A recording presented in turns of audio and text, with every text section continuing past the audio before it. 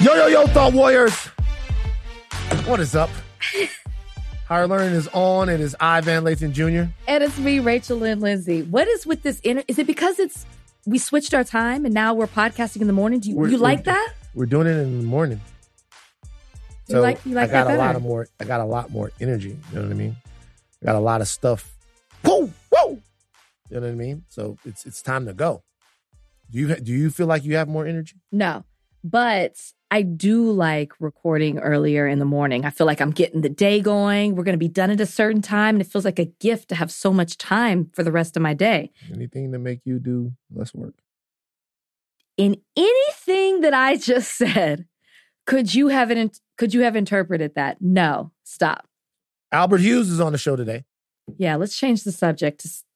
Albert Hughes is on the show today. You got sniped at. It's okay. Who? You got sniped at. I sniped. The more energy to have, the more I snipe. All right, well, we need to go back to the afternoon. Snippet, sniper. Sniper, no sniping. Remember, you don't want me to snipe back, man. You can snipe. You don't want me to. Rachel, if we get in a snipe contest, I feel like we all know how it's gonna go. I mean, come on, man. You don't want to snipe with me. Keep that energy.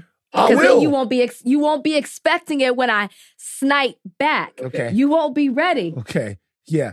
Sniping is snipe. Okay. You don't know. I've never had to unleash that on you, and I hope I never do. You haven't. You unleashed it on Larry Elder, and it's your campaign. Larry. It's your campaign, Larry. It's your campaign, Larry. That vein popped out of your. I was actually scared because I've never seen you like that before. Like I snapped because I was listening to him, and in my mind I was like, "It's your fucking issue. It's your campaign. What the fuck?" And then it just came out of me. But you jumped. I was like, oh my God. That was nothing. She's really serious. It was nothing. Yeah, so look. Albert Hughes. Oh yeah. Albert Hughes on the podcast, the Continental from the world of John Wick is on Peacock right now. We talked to Albert about a lot of things. Tupac, Mel Gibson, the whole nine. It's a great interview. I'm so happy to have the Hughes brothers on the show. I don't think they know how important their movies were to me when I was coming up, getting into movies, Menace to Society, Dead Presidents, American Pimp, all those films. Great. What year did Menace to Society come out? I want to say 93, maybe 94. Yeah, so we know my story. I definitely didn't get into the movies until college, but you didn't see Menace to Society till you were in college? Yeah. 93, I was What year is this? What year did you see Menace to Society? So I'm in college 2003, so somewhere between 2003 and 2007. But I wasn't. So you never. I mean, you're younger than me. So but we should still, say this. It came out when I was 8. There was no way my parents were letting me watch those movies. Right. That makes a lot of. I guess that makes sense. You're younger than me, and you grew up within the walls of Jericho. Within the walls of Jericho, yes. I'm trying to think. I'm reading the Book of Eli. Trying to think what the craziest movie I saw in like 88, 89 was. Obviously, my parents didn't really care about this type of stuff. They really didn't care. When I tell you they just didn't care. I got you. They didn't give a fuck what you listen to, what you watch. My dad, one time, he was like, I had the Doggy Style CD. He's like, this is like obviously a little bit later. I had the Doggy Style CD. He was like, let's just do it. Put it in real quick. Put it in. I want to hear what you jamming to. And I was fucking just absolutely terrified. And he was like, God damn. That nigga talking some shit on this bitch. Just be careful with some of that stuff, son. That's all he said. That's all he would say. Dad would come in, see me with my gun. I would just take shells, put them in my gun, and just eject the shells out. Like when I couldn't shoot anything, I would just put them in and just work my shotgun. My dad would see me, he'd be like, all right, be careful with the shotgun, son. You all right? Yes, sir. You move on. See, I don't think, I would probably have a very similar experience to the guns. With the gun? Yeah. Like we grew up with guns in the house. He took us shooting. Like that was nothing. Right. But the movies, the music. Even when he saw I was into porn, he would be like, oh, wait. What do you mean he saw you were into porn? Did he catch you looking at porn? I've told this story before. I don't know. I don't recall. Donnie, have I told the story about how the cable bill got high? Maybe that part sounds familiar. So he knew it was me. I'm thinking catching you in the act, I guess is more of my He caught me in the act one time. Yeah, jacking off, but it wasn't. You haven't told this. Oh, yeah. So my dad caught me jacking off one time, but it wasn't to porn. It was to a Janet Jackson video. Okay, maybe. We told this I think story. you've told that one. Yeah. Told that story as well. So, I mean, he would say, hey, just, don't pull it off. He's like, don't, like, just, sound advice. He's like, yo, one time I remember everybody was in the house was looking for the lotion, but I had it in the shower with me. And I came out and my daddy was like, you're well lubricated, boy. And then the whole house started laughing. It's like one of those moments that would be in the sitcom. I got the towel around me. I'm looking and everybody's laughing. And I just go in my room and have just like a lonely moment. Just like everybody's like, my sister's getting her hair done. She's like, ha, ha, ha, ha. Dad's like, ha, ha, ha, ha. And everybody's laughing because they know I'm in the shower jacking off. And then my dad, I'm in the room and my dad goes, all right, that's enough. We got to go. And I wasn't even doing it anymore. Mortified. And then I just like ran out of the door like, I'm not doing anything. And he's like, all right, come on now. Like, we get it. You're exploring. It's okay, boy. Just be careful. That's all he would say. Did you ever bring it back into the shower, or were you just too shamed from that? Well, I had used it all up. Well, I mean, so at this point, the you know how the thing comes off of the lotion and you're just like yeah. Out. So that my gosh, I'm in the shower, like trying to get that. That was out, and so after that, my father just lets things go. It's mom that wouldn't let it go. Mm-hmm. It's mom that would just say things. She'd be like, son, like, you had a great game on the baseball diamond today. Thank you, mom. She's like, I've noticed you're throwing harder, and I think we all know why. That's how I would be. And I'll be like, I'm in the car with my friends, and they don't know what's happening. And so I'm like, why does it always have to be, you know what I mean? Like, why is everything a joke? I would do that. Is in my house. It's a question I asked my mom and my dad, like, why is everything a joke? Why is it all a joke? The only thing that if you broke his rules, then he was pissed. But like on stuff like that, he wasn't too much about it. How was your weekend, Rach? What did I do this weekend? It was chill. I didn't do much of anything, but for the life of me, I cannot think of what I did this weekend. What did you do this weekend? Give me some time to think about it. What did you do? Watch football. Watched LSU. Very upsetting. Yeah, I'm so glad you brought that up. Yeah, how could I forget? Yeah, we lost to Ole Miss. While you didn't just lose. You flew all the way down there. I wasn't at the game. You didn't go to the game? No, but you went to talk about the game. No. I went to do a live show with Ryan Russillo. Shout out to Ryan Russillo's Rudy. Donnie was there. Donnie was there too. Wow, yeah, whole higher learning outing. Oh, we had a fun. I have FOMO. Don, we had a fun. I'm sure Donnie, you did. Did we have a fun? It was good. I didn't expect to have as much fun in Oxford, Mississippi as I did. We had a fun. But then I came back Saturday morning, so I wasn't at the game. Okay. Well, good thing you didn't stay around for that beating. Hey, it's not a beating. We lost. I mean, we lost. You don't look good. We look good on offense. The defense is terrible. Yeah, we look good on offense. Our defense it's the worst defense I've seen at LSU. The offense, I mean, you can't ask for much more. We ran for 200 yards. We threw for 4 something. The defense is just terrible. Couldn't stop them. Lost. I didn't waste my time watching it. I watched Colorado game. And I watched Texas. Texas might be the best team in the country. We got a big game coming up though this week. Yeah, Red River shootout. Red River rivalry. Like, should I go down there? Yeah, go down there. I got to make sure I can secure tickets. You should go down there as soon as you tell me who starts in the secondary for Texas. Name me 3 players. I don't understand, man. Name me 3 players that start in the secondary for Texas. I'm not even. Name me 1. Who is Texas' offensive coordinator? Sark calls the plays. Don't matter.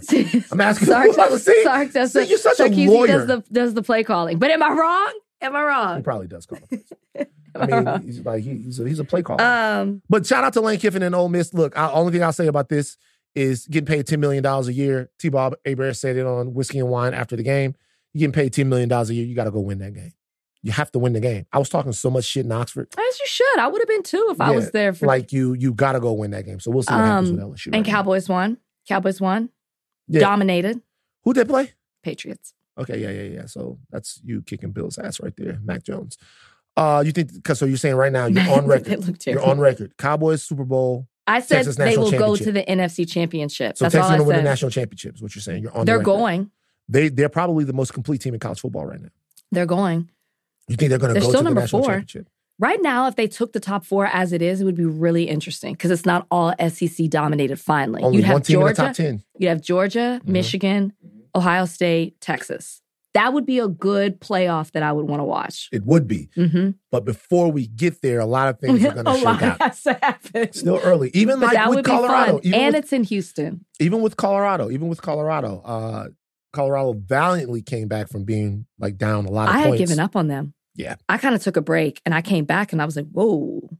SC is the LSU of the West with a better offense. They have a slightly better offense because they have the best player in the country. Oh, because their defense is not good. Has no defense. And I said before this, and a lot of people were getting at me on Twitter. I said, as weird as it sounds, I said, SC coming to Boulder is a winnable game for Colorado. Mm-hmm.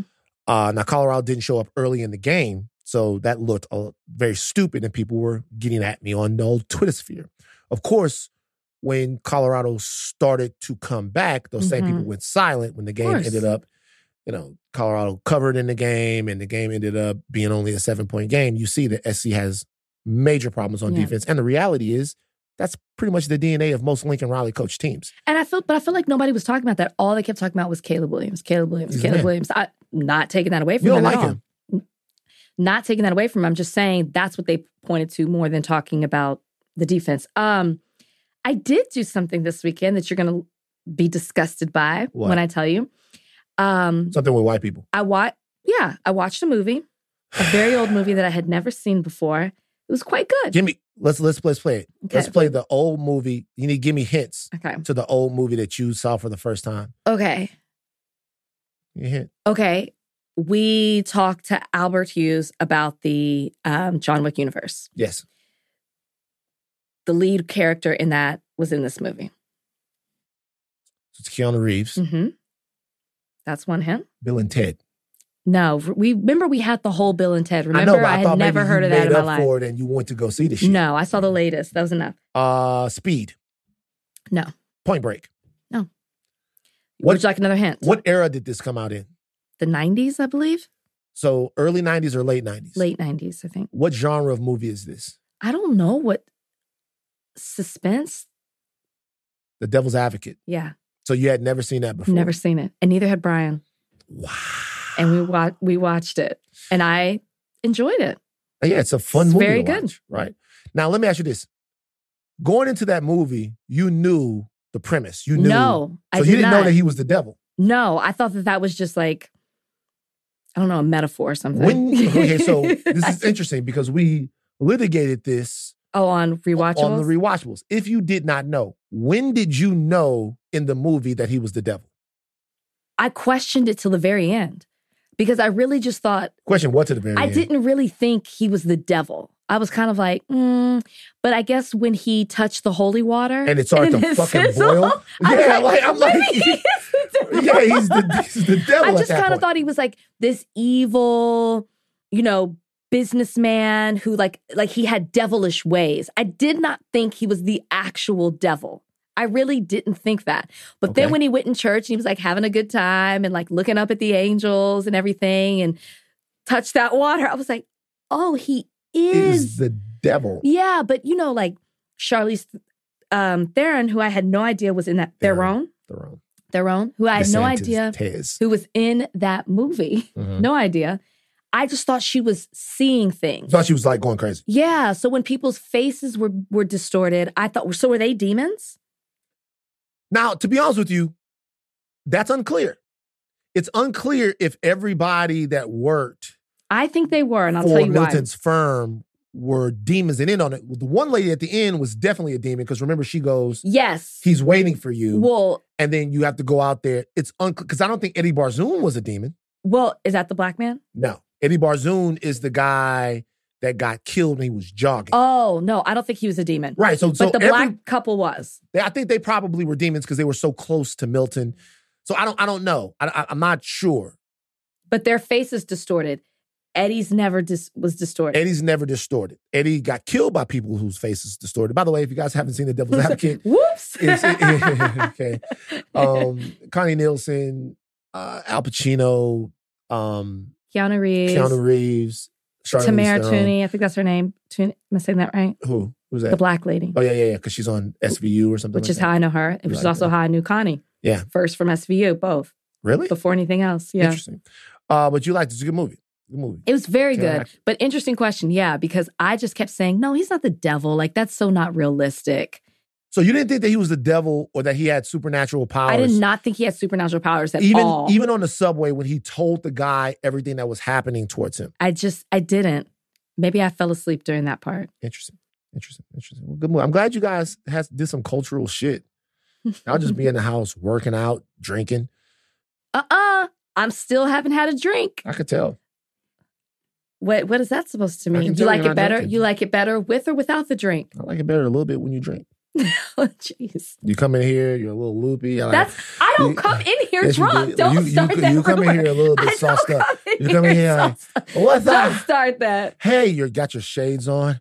What are you talking about? My God, you put your shades up like that, and then I see you drop the Visine in. Like, Rach. Okay. Like, not necessary for drinking. You ever seen Leaving Las Vegas? No. Now, if you want to talk about you and how you are, you should see that movie. And who am I in that movie? You've never seen it, so it doesn't make any sense for me to tell you. Who's in that? Nicolas Cage? Nicolas Cage. You go see that movie. See, I knew that. That's you. You and Brian watch Leaving Las Vegas. No, I don't want to see it now. And no, don't bring it up on the computer. Leaving Las. I just want to see who's in it. Is Elizabeth Shue and Nicolas Cage. He won the Best Actor Academy Award for that. For all you people out there that think Nicolas Cage can't act, he's a fucking fantastic actor. He's just crazy. But yeah, that's you. That's a movie about Rach in Vegas. Rach in Las Vegas. When Ben meets the beautiful prostitute, they strike up an unconventional relationship. That's it. One where she can't ask him to curb his drinking and he can't for her. Let's get started with the podcast. Before we get started with the podcast, I just want to get just your opinion on something. Okay. This is called Pleasantries Plus. Okay. Because we got a lot of stuff to talk about. Got to talk about Tupac. Got to talk about what's going on in California now. Talk about RFK Jr. a little bit. Some Jay-Z clips, but there's something that just popped up. It's very easy. I just want to talk about it. Donnie, can you give me that clip of Terrell Owens talking to Chad Ochocinco, please? My experiences with black women growing up wasn't so good. When I started dating white girls, my first experience with white girls is when I went to college. I tried to date some black girls when I was in college. They did not like me. I was skinny. I was strong. Right. I was teased from high school, even to college. I got teased for being dark skinned. Damn, so they tease you, cuz? Yeah. So there was a lot of self-esteem issues. Right. No, I'm being dead honest. So when I got my opportunity, when my first experience with a white girl, I'm like, okay, it wasn't bad, but that wasn't. I just totally gravitated to white girls after that. Right. That wasn't the situation. So again, my experiences with black women growing up wasn't so good. So, but that still didn't deter me from still dating or pursuing black girls. Right. So my thing now is because I know there's the stigma, the stereotypical of athletes, to go off and make money, this and that, and date the opposite color, opposite race. But for me now, where I am, it's not even about color. It's not even about race. For me, it's about somebody that I have some chemistry with, good energy, and I get a good vibe with. Right. That's where I am. Like I said, we all want somebody that's attractive. Right. You know what I mean? Aesthetics going to play a big part in it. Anybody that says, "Oh, well, I don't care what the person looks like," that's a lie. That's a lie. We all want somebody that we can roll over and wake up to. That's, you know what I mean? That looks pleasing to the eye. Everybody's experiences have been different. For me, when I grew up, I was in my high school pretty much is 50. I don't know what percentage black, white, but I lived in a black neighborhood. So at the end of the day, I attempted to date black girls. When I was younger, I wasn't as handsome as I am now. I didn't have this beautiful smile as I have now. You hit puberty. Right. I was a late bloomer. Yeah. And when I bloomed, boy, did I bloom. What are your thoughts on that? Sure, Terrell. Sure, Terrell, what? I think a lot of people, I've heard this from a number of Black men before, particularly athletes when I was in college. I've heard this before about how Black women either treated them wrong and white people accepted them. And this even goes just outside of dating. This just goes about just how they function in life. Yeah. So, I mean, to be very honest with you, I didn't know Terrell Owens just had a history of only dating white women. I thought that there have been a number of Black women that he's been linked to as well. So I thought he kind of dated everybody. But when I hear some, a Black man say, well, let me give you the reason why I'm a date majority white, I think that's bullshit. I'm not, everybody's mistreated. Like other people, I'm going to use myself for an example, but then it's hard because I'm not with a Black man. No, what I was going to say was, the reason that I'm not with a Black man is not because Black men treated me a certain way. It's just who I happen to fall in love with. I don't have a history of dating majority outside of my race. So I think it's wrong to say, these particular people treated me a certain way, so I shunned away from them and I started dating these people who accepted me. To his point, he acknowledged that it was a self-esteem issue, insecurity issue, and a little self-hate there. So is it not? Is it not? Sorry. Okay. Is it not? I don't think he said anything about self-hate. I'm saying that it's a little self-hate there. It's a little self-hate. All right. First of all, Donnie, remember my vow? What's my vow? What is your vow? My vow was to never get involved in the gender wars. Remember that? Yeah. This isn't a gender war. This is the gender war. I just want to let everybody know I'm still opting out of the gender wars. I'm not in it. Leave me out of it. I will say this, though. I do think that when people say this, most of the time, it rings hollow for me. When anyone says it. When anyone says, hey, because we've talked about this before. Imagine if I said that. But women do say it sometimes. No. I said I know. Me. Black women do say it sometimes. Sometimes they do say, yeah, they do. Hey, it's time to give these white kings a try. It's time to do that. Okay, but watch where you're stepping. You're stepping in gender wars. You're tiptoeing the line. No. But I wouldn't say the only reason why I'm not no gender wars. No gender wars. Okay, come back. So that's what I'm saying. What I'm saying is I wouldn't say that was self-hate if they said that. And I would say that I disagree. You think it's self-hate when they say that? Oh, go ahead. No, keep going. I wouldn't say that was self-hate. This. I would say that if he's being vulnerable about the fact that he has some sort of trauma, then maybe he had to go through a phase where he unlearned some things. But I think it's self-hate when somebody says, this is why Black women aren't as good as white women. So I don't believe him. Oh, wow. I do believe that he was probably teased by, Black women, or maybe didn't feel accepted, maybe tried to shoot his shot a couple of times and maybe was turned down. But I have a hard time believing that every time you did it with white women, that they were more accepting of you. And it sounds like he started dating white women in college when he was also succeeding on the football field and then eventually in the NFL. When I either read or listened to the entire statement, it sounded like he pursued them when he was already on the up and up. Yeah. So I just think that it's such an excuse to say that because it's just so far from what I believe. It's one thing to say, I'm going to give, hey, I've tried it this way. I'm not going to only date Black. I'm going to date outside of my race, other people. I'm going to be all inclusive. That's one thing. I don't think that is self-hate. Hey, I'm going to give this a try as well. I don't think that's self-hate. It's self-hate when you use it as a stat. Oh, well, first, it's not self-hate, but it is interesting when you use it as a stat when you say, these niggas ain't shit. So no, that's different. I'm saying, hey, I've tried this. I'm only dated inside my race. I'm gonna be open to dating people outside of my race. I don't think that that's self-hate. But when I think that you try to couple it with an excuse, well, the reason that I dated majority white or I gravitated to white women is because Black women always put me down. No, don't put that on us. No, you wanted to date white women. Don't say, oh, it's because black women never gave me a chance. I feel like you're putting the blame on black women rather than taking for the responsibility that you just wanted that white meat. I know, and we have to move on, but it's like the exact same thing. Gender wars! Gender wars! We're back. It's really the exact same thing. It's saying that all of these niggas that I've dated ain't shit.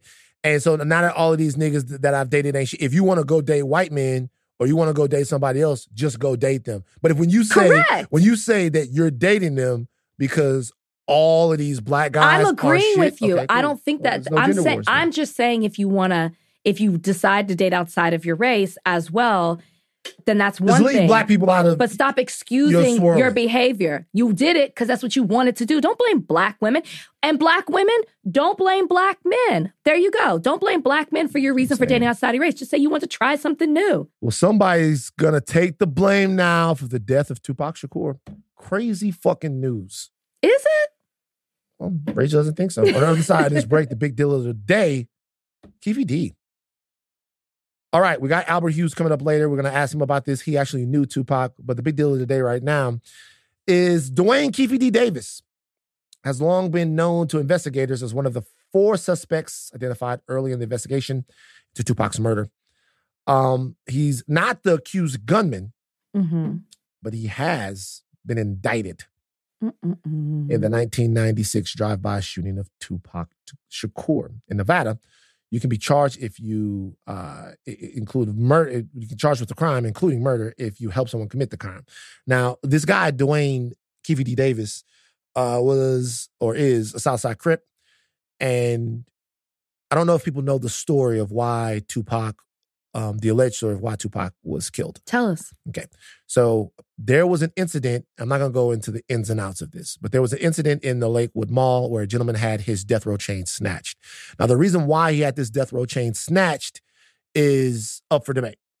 Okay. Some people say that death row was moving so crazy during that time that there was a bounty for these death row chains. That if you stole somebody's death row chain, that somebody would pay you $10,000 for it. A lot of people talk about who might have been behind the bounty or whatever. If you listen to the Keefe D interview, they'll talk about who that might have been. There was a hip hop war going on at the time. There were certain factions of hip hop that weren't getting along, and there were also gang politics that were in the middle of this as well, right? So it might have had to do with the chain. It might have had to do just with the fact that there were gang politics going on in LA. There always are. Tupac was with Suge Knight. Suge Knight was a Piru, Mob Piru. It's a set of the Piru gang that's down there in South LA. Okay, now, Southside Crips, they're enemies. Chain was snatched. Apparently, then in Las Vegas, they saw the gentleman who they thought snatched the chain in the Lakewood Mall. These are the bare bones of the story. There's much more to it than this. Some of these guys knew each other going back to like Pop Warner football. They see the guy. They beat the guy up. That gentleman's name was Orlando Anderson. Okay. They beat him up. That guy is apparently, he's no longer with us now. That guy is apparently with Keefe D. Nephew. It's Keefe D's nephew, but they're with each other in the same proximity to each other in a car later on when they see Tupac and Suge in a car.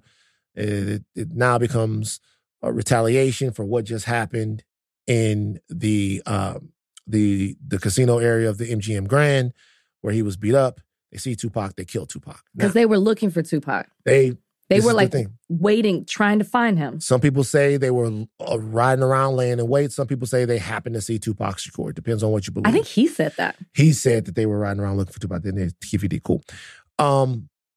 Orlando Anderson is killed later on some other shit that didn't have anything to do with this. It was something different.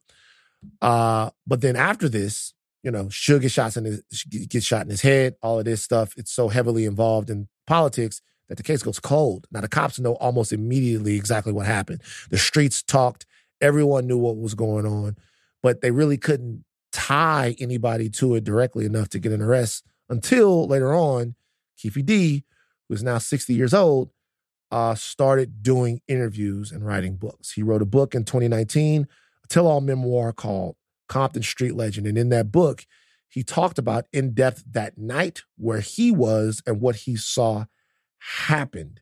Donnie, give me a little audio. No, we coming up, what's the name? What's that, Flamingo?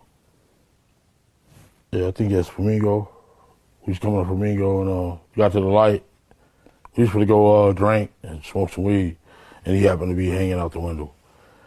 He was hanging out the window like he was in a parade. Tupac? Yeah, he was. So what happens next? And we just came, and shit. I ain't going to go into details like that, you know what I'm saying? You said that as you're driving up towards the BMW, with Suge driving and Tupac in the passenger seat, and you said that Tupac pulled out a gun. It looked like he was reaching, yeah. Yeah, it did. Okay. Yeah. Did you actually see a gun? No, shit. Once he got the reaching, I got the ducking. So someone from your car, yeah, that's what happened, started shooting at Tupac and Suge. I'm not going to go into details on that one. Keep your streets on me. I ain't going to go into detail on that. Well, I'm going to go ahead and read from the book. Well, so let them buy the book then. Okay. Well, I'm just going to read this passage. The shit was on. Tupac made an erratic move and began to reach down beneath his seat. It was the first and only time in my life that I could relate to the police command. Keep your hands where I could see them. Instead, Pac pulled out a strap, and that's when the fireworks started. One of my guys from the back seat grabbed the Glock and started busting back. The first shot skinned Suge in the head, and I thought that motherfucker was dead. I had heard some stories, supposedly that Suge used Tupac as a shield when the bullets started flying, but that's some bullshit. Suge was already wounded, and he was the one that got touched. As the rounds continued flying, I ducked down so I wouldn't get hit. Basically. Now, the voice that you hear on the other side of that interview is Vlad from Vlad TV, the interview that kind of got all of this kicked off after the release of the book was an interview that he did with Vlad TV, and the police have said there in Las Vegas that different interviews and appearances that Keefe D has done have renewed interest in the case.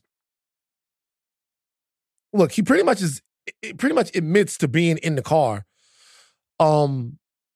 I guess the question is, when you listen to what the police had to say about this, they're calling him the shot caller and the orchestrator of this entire murder.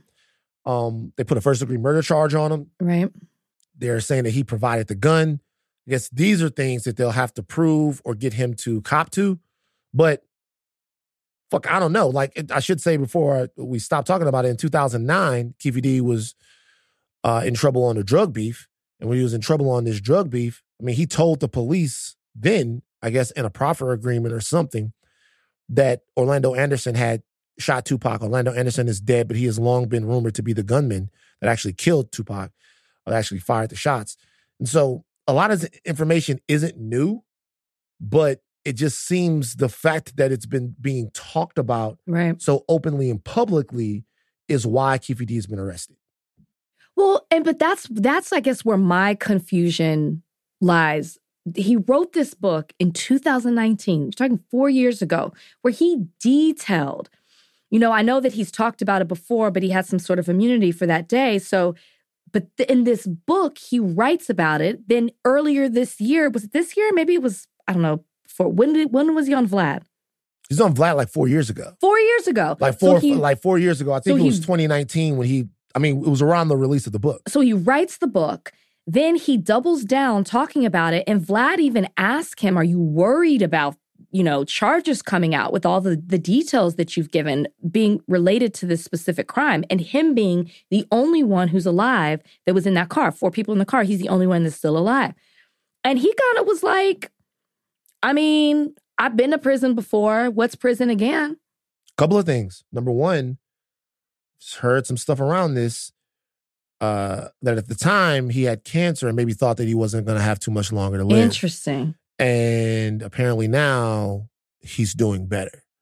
So this could be a situation to where he was maybe talking because of situations that he had going on, and now these situations don't exist. But I think the question that a lot of people have, and I know that I definitely have, is why did we sit? He was outright detailing it. He wrote it, and then he also doubled down saying it 4 years ago.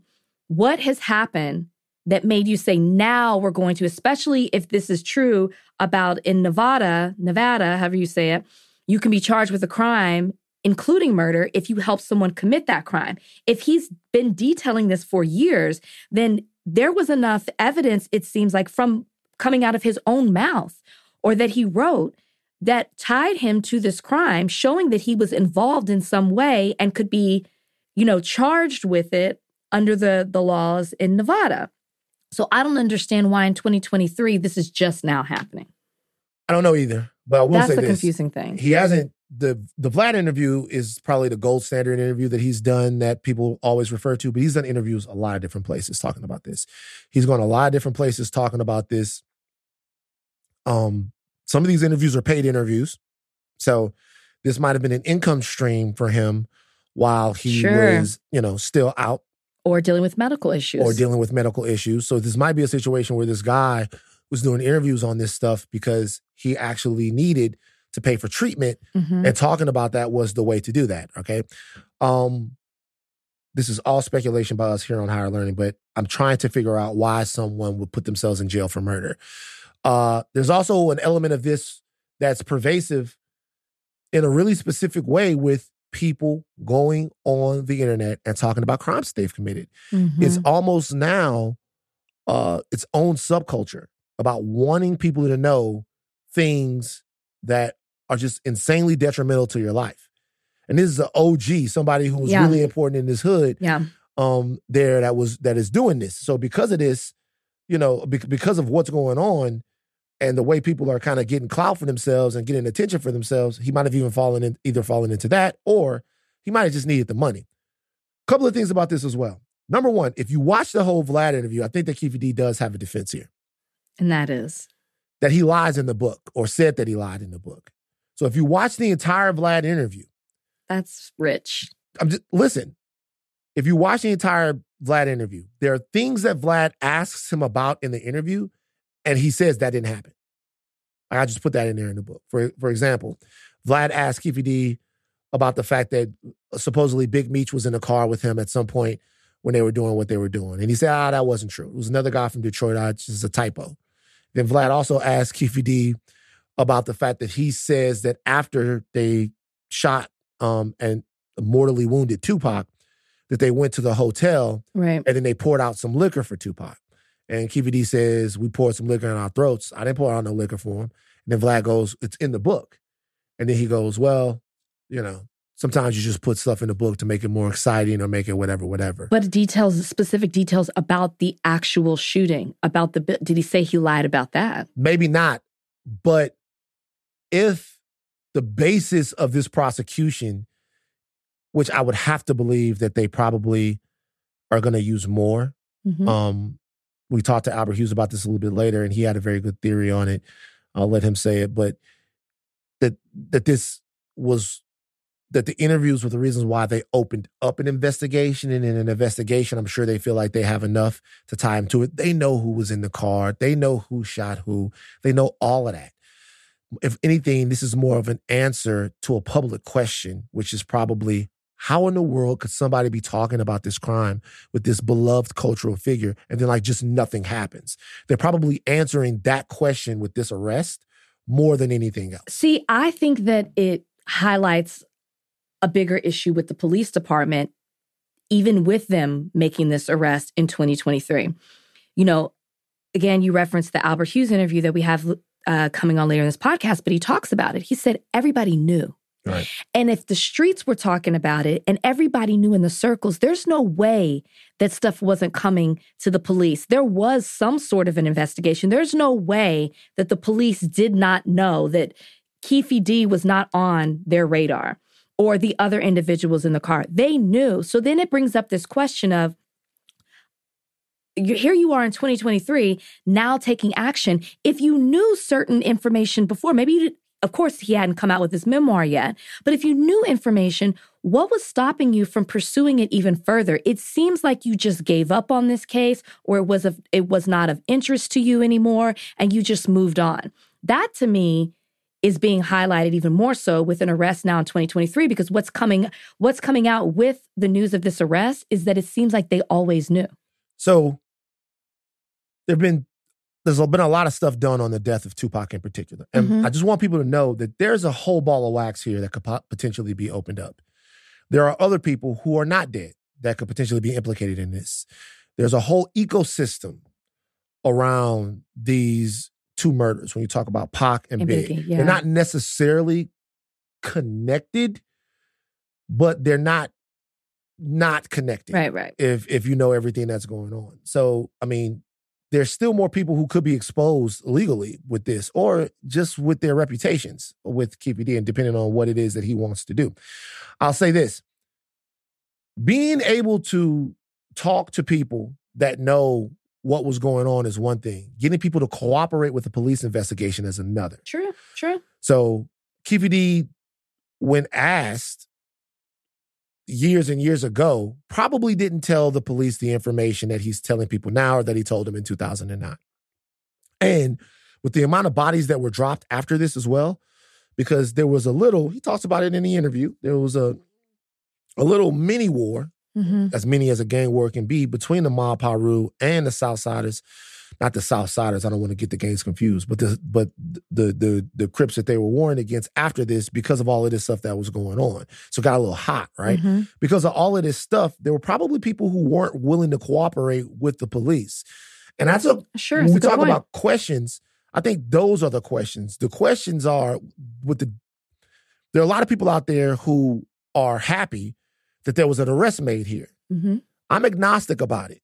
Interesting. Why? Because I don't think that it really makes much of a difference. I'm not a family member or a loved one to Tupac Shakur. Right. So it's different. It is. I don't think that it makes that much difference right now that this guy is going to go to jail, if he does go to jail, for the last remaining 15 or 20 years of his life, right?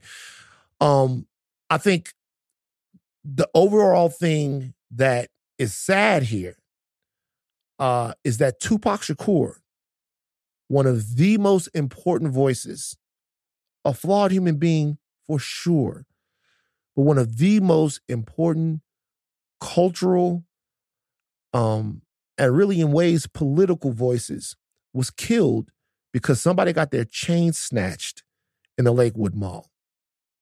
We have thought so many things about the death of Tupac. We have thought it was a government assassination. We have thought it was because of this deep, deep rift. We've thought it was so important and so unbelievably big. The CIA took him out. The FBI took him out. All of this stuff to pop him into. He got killed over some bullshit. Yeah.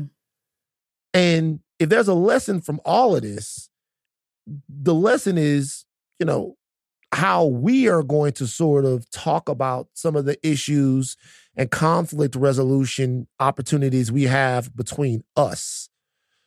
Like, the chain didn't have to get snatched. Then Pac didn't have to get retaliatory over the chain getting snatched. None of this stuff had to happen. This is all mentality and mindset. And we are responsible for how we deal with one another. And we're responsible for the standards that we set in dealing with one another. We're not responsible for the conditions that we came into this situation with, and we're not responsible for the survival matrix that we're in. But it's okay to look at one another and be like, yo, this is a lesson that we can learn from a situation like this. When I think about that, that's the thing that I think that's super sad about all of this, is somebody who meant so much to me, somebody who made me ask such fundamental questions about my world. This dude was 25, man. I always forget how young he was. This dude was 25, like, over the same type of shit. Wasn't able to escape any of it. The same thing. Now you have a 60-year-old man that's, for whatever reason, talking about this. And if it brings closure to people in Pac's family, I can understand that. I could get that. But especially if they always knew who. Imagine if you've always known who was responsible. Yeah. And then they finally, that's going to do a little something. Well, I'll say even about that. Okay, well then, if that's the situation, then we have to talk about whether or not this hood omerta of not snitching or not talking to people or keeping our mouth shut, if that serves us as well. Sure. However, you can't have a conversation about that without having a conversation about the obvious distrust and skepticism that we have regarding law enforcement. Sure. And that distrust and skepticism has to do with the fact that the concerns that the community has about law enforcement are very, very real. So it's just this big, huge glob of dysfunction. There are mentalities, there's systemic loss. There's the fact that the police aren't good enough at their jobs for us to trust that they mean us safety, right? Mm-hmm. All of this stuff. Talking about what's closure for people, what matters, and the fact that Tupac is dead and we'll never be able to have him back. And Orlando Anderson is dead. And the other two guys in the car are dead. Everybody is falling into the same trap. And now at 60, the one person who would have survived it, who would have gone on and just lived a life, it looks like he is about to be involved in the carceral system some more. He's been in jail before as well. It's a virus. Yeah. LaFonza Butler named to Dianne Feinstein's Senate seat. Former advisor to Vice President Harris. Feinstein died age 90 on Friday. It's the longest serving female senator in history. She was elected in 1992 after a political career in San Francisco. Gavin Newsom had always said, or I've been saying recently, that he was going to appoint a black woman to this position. She is the first black lesbian to openly serve as a U.S. senator. She's the first openly black lesbian. That's what it says. I'm interested in this sentence. The first black lesbian to openly serve. Shouldn't that be... It's the openly part that's getting you? Shouldn't it be she's an open lesbian, not an open senator, right? What? So think about it. Donnie, jump in here. So it says... We got to move on for this. She would make history as the first black lesbian to openly serve. Mm-hmm. Can you serve in the closet? I guess you can be closeted and serve. That's what I think that they're referring to. So you're openly serving as in... No, I think the way I read this sentence is there might have been other black lesbians, but they did not, they were closeted. I would say, and I'm not Webster's dictionary, I would say that she's an open lesbian and not an open senator, though. So shouldn't she be an open lesbian? I'm not thinking about it that deeply. You don't fucking care. This is the type of stuff I get into. Donnie, am I tripping here? She's openly serving, but right. She's serving openly as well. I think you could switch it. You could go back and forth. But she's, as a senator, she's openly and she's serving. She's openly a lesbian and she's serving. She's a lesbian and she's open about it. And she's serving. There's never been anybody that's been in the closet as a senator that I know that's like, I don't want to come out to my delegates or my constituents and say that I'm actually a senator, that you're in the closet as a senator. So I would think that it would be different. Okay. I take that as a victory. I'm not going to I don't disagree with you. That's great. That's great. He honored that. He said he was going to do it. He honored it. Congratulations to her. Wonder if she will run when her time is up. She would have to. You think so? Yeah. Why wouldn't you? I mean, yeah. Maybe she will. Maybe she won't. I don't know. She hasn't run before. She hasn't run for the. Well, I guess she couldn't. She could have. It's important. It's important to keep the numbers there in the Senate, right? Of course. But it's important also that if she does decide to run, that the machine get behind her and make sure that she gets what she needs up there. I will say this. We're going to do a robust investigation into the age of these people. We keep talking about it, but we won't talk about it. But what is it? They're old. What if you had to do a test, right? Very similar to driving, right? When you lose, I guess, certain things start to deteriorate when you get older, you need to be taking a driving test. I don't know what the rules are in California, to make sure that you're still able to drive in a effective way. When it comes to sitting for office, do you think that there should be something like that implemented? I think that these people should they've served their country very dedicatedly, valiantly, whatever, for a long time. They've served their country well for a long time. I think they get to a point when we're talking about people who are in their mid to late 80s and early 90s that it stops being about their country and it starts being about them.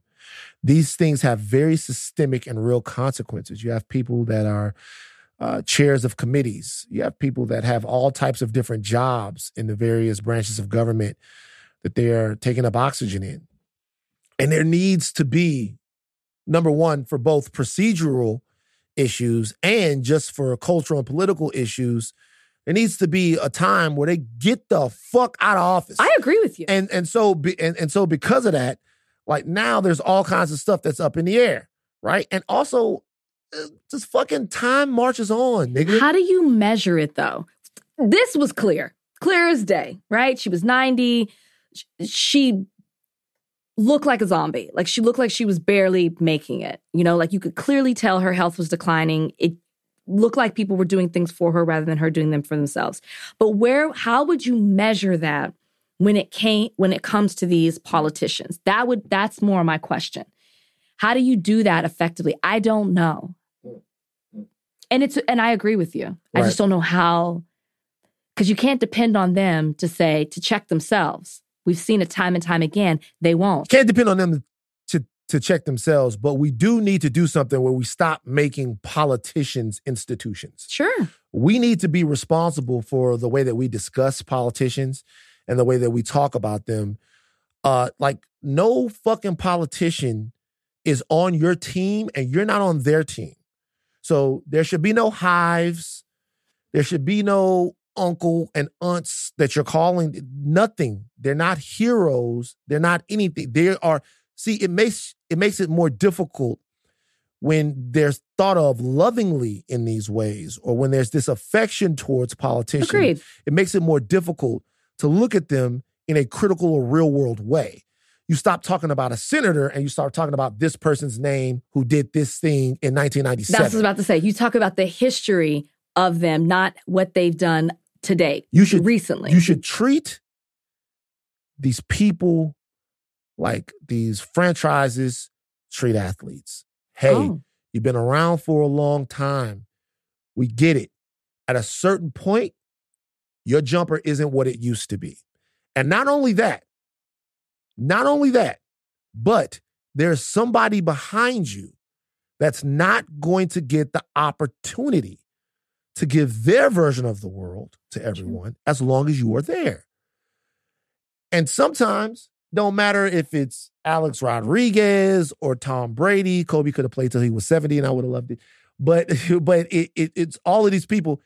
At some point, man, the game is over. Yeah, you're right. And so when I look at all of this stuff, we need to have a more sanitized view of our politics and our politicians, because it gets to be so hard. It gets to be so difficult to have a conversation about this without people saying, oh, you're being ageist, or oh, you're looking at it this way. Right now, with both Trump and Biden, Trump was up there slurring his words a couple of days ago. You know, these people are old. Well, it seems like in every other industry, you're able to say, hey, you're not doing your job effectively anymore. It's time for, you know, like you let go for whatever reason. I mean, reasons surrounding that. But when it comes to politics, that's just not the case. And you're right, we're the ones who elect them. So some people would say that Gavin Newsom had a win some, lose some week because while he did something that's important symbolically to a lot of people, he also did something that's structurally evil to a lot of people. He vetoed a bill that would allow striking workers to get unemployment checks. Now, guys, this is the summer of the work stoppage. It's a worker summer. We're going to have on Thursday a big conversation about the United Auto Workers strike. We're going to talk about that. The WGA strike has come to an end. SAG is still striking. But they're meeting today. They're doing what? Meeting today. Are you excited about it? Well, I'm excited for everyone who's on strike. Yes, this could mean... You're on strike. No, I'm not. I'm under the broadcasting of SAG. Oh, so you're not. You're not on strike. Mm-mm. But I can't promote. If I had a new TV or movie, I couldn't promote it. Promote it if you had a new Lifetime joint coming out. Gavin Newsom vetoed a bill that would have allowed auto workers on strike to become eligible for unemployment insurance benefits. That's kind of a big deal, right? It's a gigantic deal. If you get unemployment while you're out there, I would think that puts more pressure on the people that you're striking against, the entities that you're striking against. Absolutely. Because you are still getting money while you're on strike. And for somebody that is as pro-worker as Gavin Newsom has said that he is, you would think that would be something that he would do. Gavin Newsom said that California has too much unemployment debt. Said that the state is not collecting enough in taxes to fund this idea, and that it could be insolvent. He said the fund is supported through a tax that businesses must pay on each work, but the tax applies to just on the first $7,000 of workers' wages, which is the lowest amount under federal law. The Associated Press reported financial structure has remained unchanged since 1984, so maybe we need to take a look at that. So any expansion of eligibility for UI benefits could increase California's outstanding federal UI debt, projected to be nearly $20 billion at the end of the year, and could jeopardize California's benefit cost ratio add-on waiver application, significantly increasing taxes on employers, Newsom wrote. Furthermore, the state is responsible for the interest payments on the federal UI loan, and to date has paid $362 million in interest, with another $302 million due this month.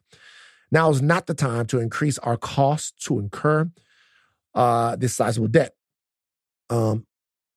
Democratic State Senator Tony Portatino, who I would love to have on Higher Learning to talk about this, authored this bill and noted to the AP that only 2 of the 56 strikes in California over the past decade have lasted more than 2 weeks. So what he is saying is that obviously what happened with the WGA and some other places is uncommon. It's rare. And that we could probably afford to do this. Gavin Newsom, Mr. Pro-Workers, who I've seen him everywhere talking about how pro-worker he is, vetoed this in the same week that he appointed a Black gay lady to the Senate, which is very, very awesome. This is what I'm talking about sometimes when I'm talking about symbols versus actual structural governing. Now, I'm not saying that she's just going to be a symbol, because she'll have the opportunity in the Senate to govern. But what I am saying is and I've been very complimentary of Gavin Newsom on this podcast. You have. Okay. But what I am saying, when you're talking about making tough decisions in the interest of people or in the interest of workers, there is absolutely no way, to me, that you could be pro-worker and not work with the people who authored this bill in order to figure out what is possible on it. If you veto this, then you're making it harder for people to go on strike in California. And that's just the bottom line. The governor actually tells people what he cares about with the stroke of his veto pen. And vetoing this was a big, huge deal. It made its way all the way to his desk for Gavin Newsom. And it does, to me, take a chunk out of his ass in terms of what my perception of him is and what the perception of him is probably for a lot of people who claim to be pro-worker. Well, would it change your mind that he also raised minimum wage?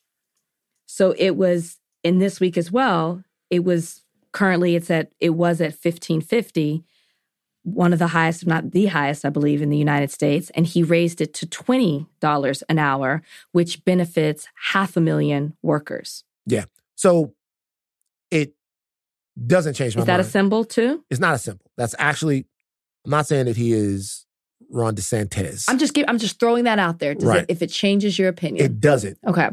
I'm of the understanding that you probably can't have everything, but it still is important what you have, and particularly when you can have it in terms of the decisions that you make. I'm not saying that Gavin Newsom is bad for California or that his politics are bad for the world. What I'm saying is right now, in this particular place that we're in America, to not figure something out here is telling to me that there are some people that believe that Gavin Newsom sided with industry here, that he sided with gigantic employers. Well, he kind of did. Well, it seems obvious that he did. Yeah. Gigantic employers in California, be it the studios or be it fucking Apple or be it whomever that is, whomever might be vulnerable to a work stoppage, that he sided with them. Mm-hmm. That is just, no matter what else that he's done, in the weeks leading up or in the weeks following this, that is at cross purposes with who he says that he is. Yeah, I mean, there is an argument that, and I'm by no means, I think he should have sided with, the labor unions here. I think the message shows that, because if he had sided with the labor unions, it would have provided them more leverage in their negotiations, which would have put more pressure on the employers to actually get something done with these unions. It's interesting because labor unions back these Democrat politicians rely on labor unions to back them in these elections. So it's kind of interesting that he did this bill to vetoed this bill that is against labor unions. But at the end of the day, Gavin Newsom is a businessman as well. And this, by him vetoing it, it does show that he favors businesses and employers over these labor unions at the end of the day. And maybe there might be a personal attachment to that as well, seeing that he is a businessman. I will say, and this isn't in defense of Gavin Newsom, but the legislation was introduced at the last minute. They're ending the California legislative session. They're in the home stretch of it. And this seemed to be a bill that was kind of rushed through at the last minute. And he might have vetoed it because there wasn't enough time, I don't know, to fully see it through. Maybe he vetoed it because particularly there were some issues with it and maybe he does want to work it out.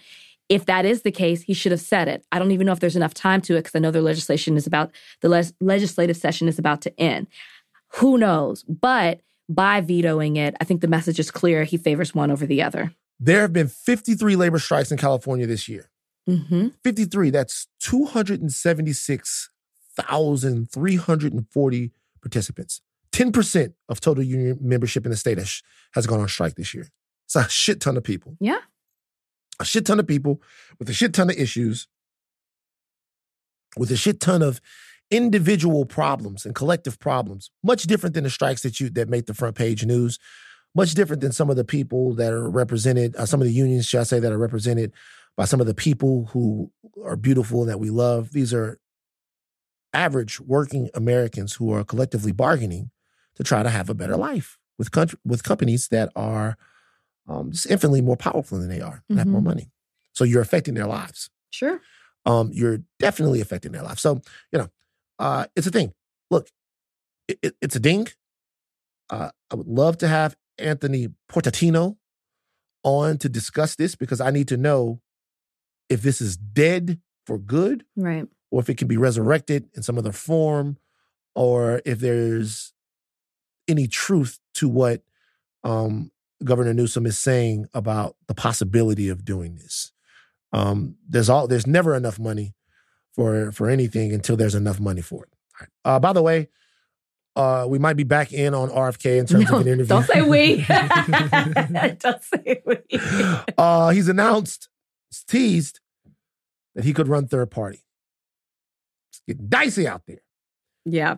He teased a major announcement in the upcoming weeks amid speculation that he might run against Joe Biden. Interesting.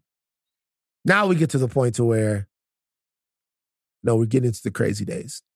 Yeah. I mean, what he's doing isn't working. So let's pivot. And it sounds like that's what he's going to do. The question is, what will he run as? Will it be libertarian? Will it be Green independent? Party? Independent? Green It won't Party? be Green Party. It's not going to be green? I don't think it'll be green. Oh, because libertarian. He's actually taking meetings Cornel with West is green. Yeah, he's actually taking meetings with libertarians. There you go. He feels like there's a path to victory.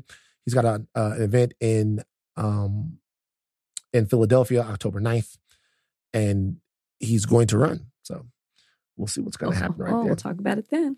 All right. It's a clip from Jay-Z that's getting everybody talking. Donnie, play the clip. You know what I mean? Like you'll have people that where you come from, if you behave in a certain manner, it's not accustomed to where they are, right? Some people haven't evolved past 16. They still stuck in that place, but you evolving every year. Mm-hmm. So that may be a threat to them. Subconsciously or consciously, Kev acting funny because blah, blah, blah. You have to navigate that. Mm-hmm. You have cousins. You got to go home for Thanksgiving and people are talking to you like Kevin Hart. And you going home for solace. You want family. You're going home for peace of mind. You're going home for peace of mind. And they don't give you that and your because cousins you're not your cousins in your grandma's living room saying, yo, man, I got this play. I want to, if you just give me You know what I mean? 4,800, I could make you 2 million. You like, it don't work like that, man. But you got to explain to him, like, life isn't like that. Money isn't free, and no one's giving out opportunities. If it sounds too good to be true, it's really. And then he like, oh, you don't believe in my dreams. You hate Jay-Z. What? You can't stand Jay-Z. Why? Why are you saying that? Ever since his collaboration with the NFL. I don't hate Jay-Z at all. You're anti Jay-Z. It's okay. You know what I love this? You're you know anti. Why I love this? You know why I love this? You are. I love this because this is right out of the Van textbook. You've been holding a grudge against him since he collaborated. You've been everything that he's done, you feel has been anti-Kaepernick, and you don't like Jay-Z. It's not true. And any opportunity you get, a resurfaced clip, my favorite, a resurfaced clip from 2022 with Jay-Z talking about you have issues with this. Hold on for a second. You have issues with Jay-Z. Hold on for a second. So you're saying that I invented this issue? No. Nowhere? I'm saying when you saw it, you grabbed at the chance to talk about Hold on, Jay-Z. This is where Rachel, you gotta be dialed in. You gotta be dialed in. Donnie, was everybody not talking about this on Twitter? This was a big deal. Oh, this did kind of blow back up. No. Go ahead, Rachel. But no. I will admit, I'm not on when things go viral like that. I'm not on Twitter or X. But my point is, it wasn't the only thing that went viral this week, but you saw an opportunity. That's not true. To diss Jay-Z, and you brought last last hour into the podcast. Wait. I'm driving, trying to focus on the topics we're talking about. And we got to talk about Jay-Z. Hold on, wait a second. Let me tell you how easily I can disprove this. I'm just playing. I know, but because people will take this shit and run with it. Number one, we just talked about T.O. as well. Yeah, you threw that in there. And also what I saw in terms of cultural stuff, we had the black guys in the suits on there as well. Dallas, Texas. This is Dallas, Texas. This is all stuff that I saw. Look, I'm just talking about what the people are talking about, okay? That's what I'm talking about. Okay, so how do you feel about this resurfaced clip? How do you feel about it? Okay. This is how I feel. I think it's an interesting conversation for myriad reasons. I think it's one that we don't have enough in Black America because we talk about every single wealth gap in Black America except for the Black American wealth gap. We talk about the wealth gap between us and white people. We talk about the wealth gap between poor people and rich people overall. But we don't talk about the wealth inequality that exists in Black America between poor Black people and rich Black people, which is as bad or worse than the wealth gap that exists, the income inequality that exists here in America. There's a huge wealth gap. Sure. Right? And I think I understand why Jay-Z would say what he's saying, but it does show to me a breathtaking lack of cultural and community perspective. Okay. One of the things that I've started to understand and learn as being somebody that has a little bit of means is that something that they don't talk about being that person when you are Black, or when you are not necessarily Black, but when you come from a poor Black background or a background with people that don't have as much, is that is a different type of stress. It's a different type of stress to be the way that somebody is going to get this bill paid, right? You have all of these things in your life that you want to do, that you want to accomplish, and you meticulously budget out things. This is what I'm going to do here. This is what I'm going to do here. Right. I want to own this. I want to have this. I work enough to be able to have this. I don't spend as much time. I travel across the country. I do this.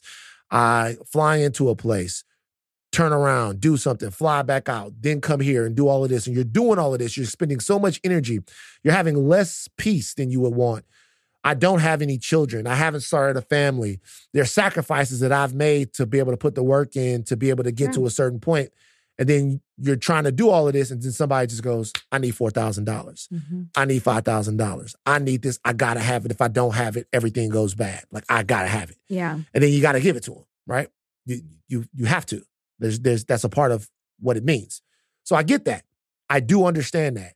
And it's frustrating. It's a different type of stress. And you also know that those people who you have been poor with, particularly the people that you have been poor with, the people that you have struggled with, you have to be there for them. You have to.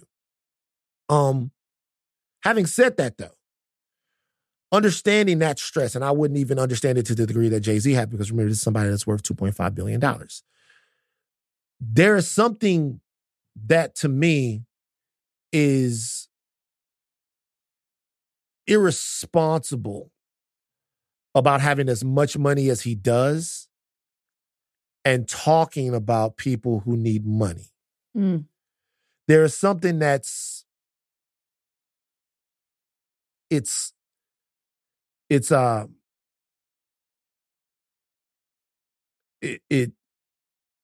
particularly from the standpoint of someone who sells culture. I'll tell you what I mean by that. So I have Douce. I drink Douce, right? Okay. I have Tidal. I drink Ciroc. Okay. They come out and they say, hey, we're up against these gigantic, big, huge entities. Mm-hmm. We're trying to make it so you can drink black liquor. We're trying to make it so you can stream black. We're trying to make it so you can wear your clothes black. Mm-hmm. And if you support black people that are trying to make headway into these spaces, then you'll support us. We are black. We are you. So because we are you, we show up in these rooms where you're not in them, but you can still be in them if you drink what we say drink, if you wear what we say wear, if you use the products that we say. That is your way of saying, hey, Apple Music or fucking Spotify or whomever, mm-hmm. that we don't have to use your stuff because there's a black person somewhere that's doing it, that's an upstart. And then I do it. Okay. And I do it. I was like, okay, Hennessy was literally put in my bottle, but I'll drink the Douce. Okay? I'm listening to different streaming service. I'll listen to Tidal. I still listen to Tidal. I cannot not. I tried to start listening to Apple Music, but Tidal knows me too well. Like I get on Tidal and Tidal will be like, yo, Van, you want to listen to BG today, don't you? I know. Here's your list for today, Van. Tidal knows me. I've been fucking with Tidal for a long time. Mm-hmm. But Tidal went from being a black girl who knows me to a white girl who knows me. Jay-Z sold the company, right?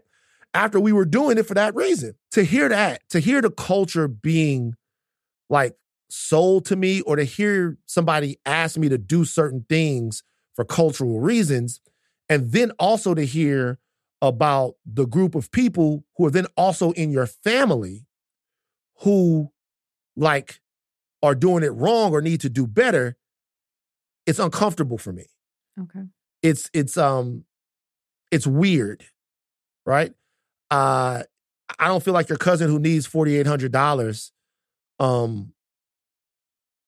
I think there could be more to the story.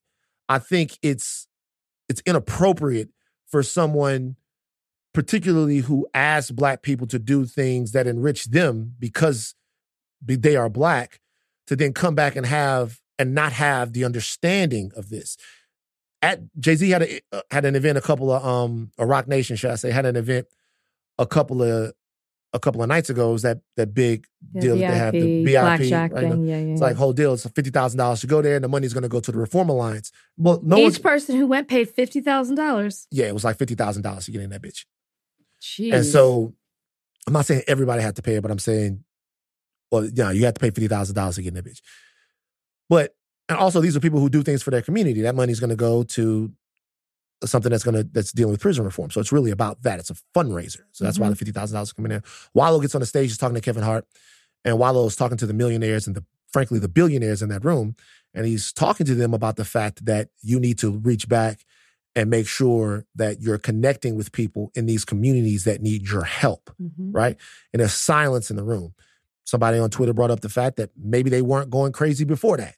But to me, it didn't seem like there was much of a reaction to what he was saying. Yeah. Because he was, shout out to Gillian Wallow, because he was challenging people to be more available from a fiscal standpoint to people in these communities.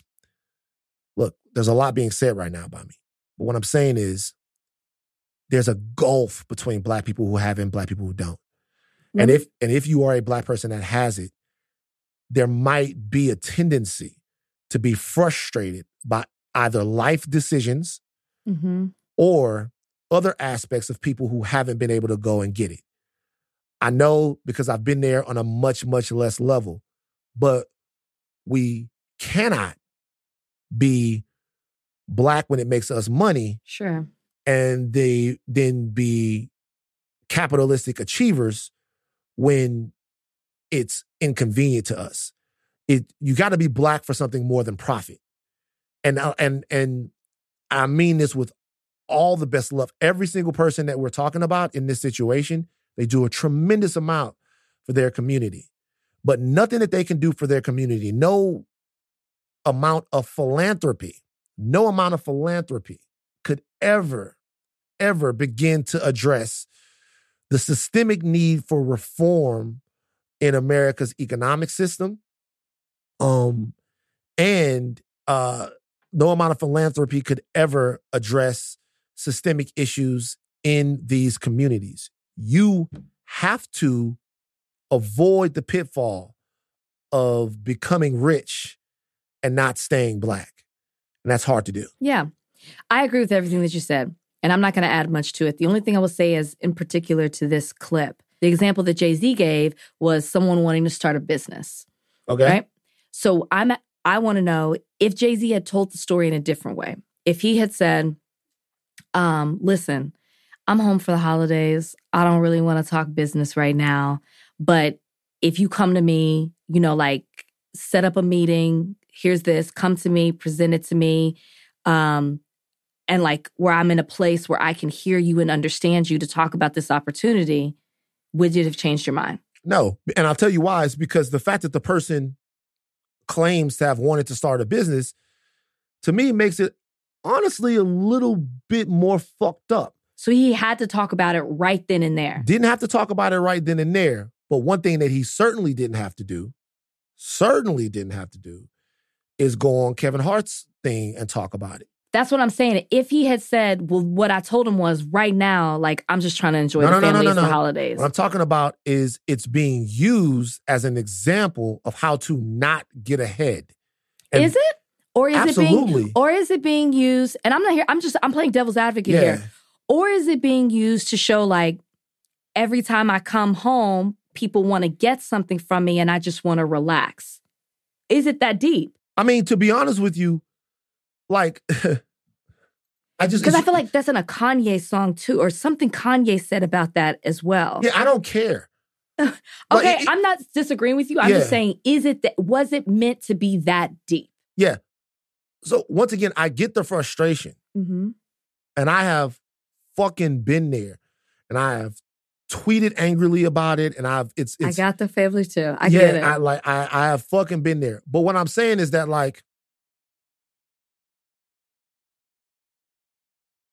if somebody is perpetually broke over time, and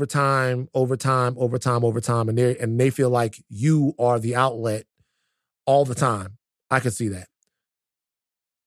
There's not really that many American quote unquote success stories. A lot of them that you're talking about, I saw somebody bring this up on Twitter, started with loans from family and friend.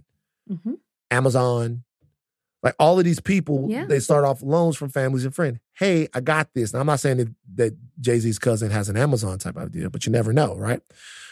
I'm just saying, there is something grotesque to me about coming back and having this type of dialogue about the Black people that made you so rich, that exalt you, that put you on this throne.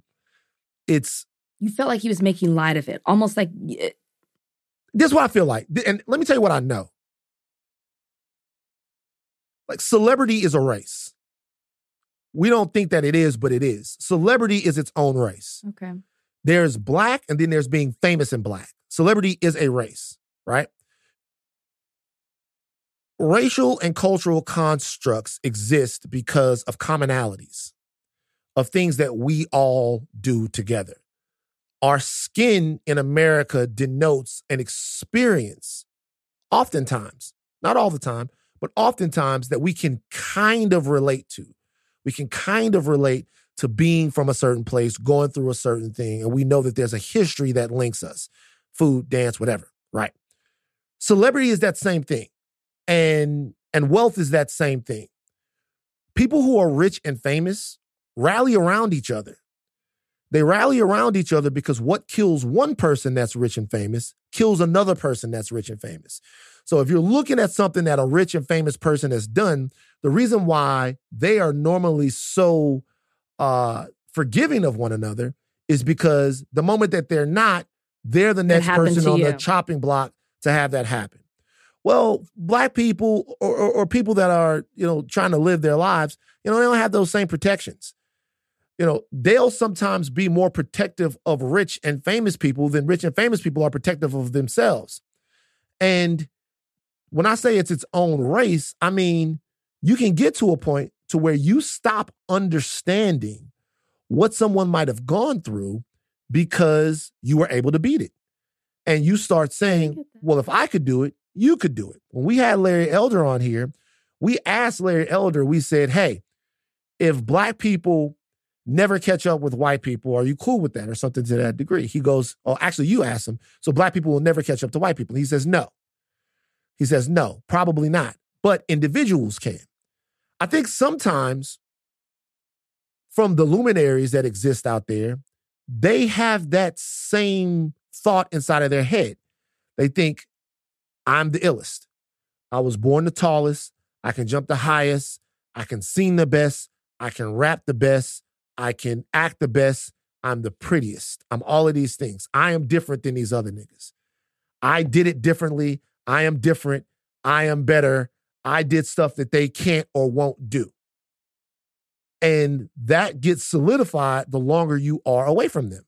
The more time you spend sniffing your own farts and thinking about like how great and awesome you are. And the more you listen to us tell you how great and awesome you are, the more you think, you know what, the $4,800 that might start your business, don't ask me for that, I'm chilling. And I'm not saying from a human standpoint, I can't understand that. I don't get that. But I think to go out there and put that out there is corrosive. Okay. And it's not necessarily because it's him, it's because it's anyone. I've probably been guilty of it too, but we need to check ourselves real quick. And I won't just say him, I'll say we need to check ourselves. Because if Jay-Z or whomever else isn't going to tell their billionaire friends that they really should be paying their taxes, or if they're not going to tell their billionaire friends that this is the way they should use their lobbying power in government to affect systemic change for poor people, that the best thing you can do about prison reform is not to hire more lawyers or to change prison reform laws. The best thing you can do about prison reform is keep people out of prison. And the best thing you can do to keep people out of prison is to change the structures and the standards of where they live, right?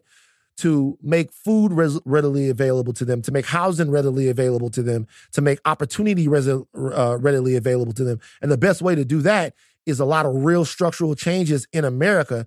If you're not going to have that conversation, the least you could do, and I'm not saying he's not, I'm just saying to anyone that's out there, the least you can do is not go on Kevin Hart's show and say, don't ask me for nothing. Yeah. I'm chilling. Because they not chilling. That's the only thing I'm saying. So for me, has nothing to do with a Jay-Z thing. Like, but to me, anybody that's doing a little bit better, we got to think differently about that. Okay. All right, cool. Whatever. Sorry I was so long-winded about it, but it's good because you passed it. I know. Jay-Z ruffles your feathers. It's okay. Shut up, man. You're passionate about it. I knew we were going into a 20-minute whole little monologue there. Also because I need to be better at speaking succinctly. You guys, I'm still learning. It's a podcast. This is the space for you. It needs to be more succinct. It needs to be more succinct because I need to, you know what I mean? But in this situation, I'm like, look, man, I know how y'all haven't been around, man. Just last thing I say, I learned this at TMZ. Like there's no solidarity that exists anywhere like the solidarity between the rich and famous. I believe that. Like no solidarity. There are so many people that are more rich than they are black, that are more famous than they are black, that are like, it's like they are in a club that's hard to get into. They never want to leave. And if they would have it their way, nobody else would ever enter. It's just facts. They would gatekeep. Yeah, I get it. All right. Albert Hughes interview. Continental, Mel Gibson, Tupac. Take it away. Okay, the show is The Continental from the world of John Wick. It's a prequel series to one of my very favorite action series franchises of all time, Young Winston, doing his thing in New York. We have one of the creators on with us right now, Albert Hughes, and this officially means that we have finished the Hughes brothers duality. We had goals. Goals. We got both of them. We've put them together. We had your brother on before to talk about Dear Mama, the Tupac documentary. Fantastic. And now we have Albert Hughes joining us on Higher Learning today. My brother, how are you doing? I'm great. And I have to give you a shout out for my daughter, Adrienne Hughes, first, because she told me, let them know, Rachel and Van, that you guys got her through COVID. Oh, wow. And she told me about the show way back when. It's like, you got to start watching the show. I knew about you, but I didn't know about the show. So she hit me to it, but she wants you guys to know that she loves you and you got her through COVID. Oh, thank you. Tell her thank you. Appreciate that. I watched the show. Loved it. I'm a huge fan of John Wick. Wow. Gigantic fan of John Wick. The first John Wick was one of the, I guess, most pleasantly surprised I've ever been in a theater. Wow. Oh, for sure. And he's like a huge movie buff. So just to hear you say that I'm like, whoa. Just real quick. Because you would think, you think it's just a genre movie and you don't know what you're in for. And then it's like elevated. It's elevated. There's world building in it.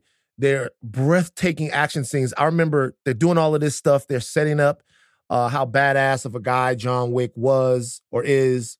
And then they attack his house. He jumps over there, and from then on, it is up. I'm like, what the fuck are we watching? What made you want to jump into this world, man? There's been so much world building already done in the 4 movies. Why this project for you? Well, it's like almost something I spoke to earlier. It's like, we were all in the middle of COVID, stressed out, not knowing what's next.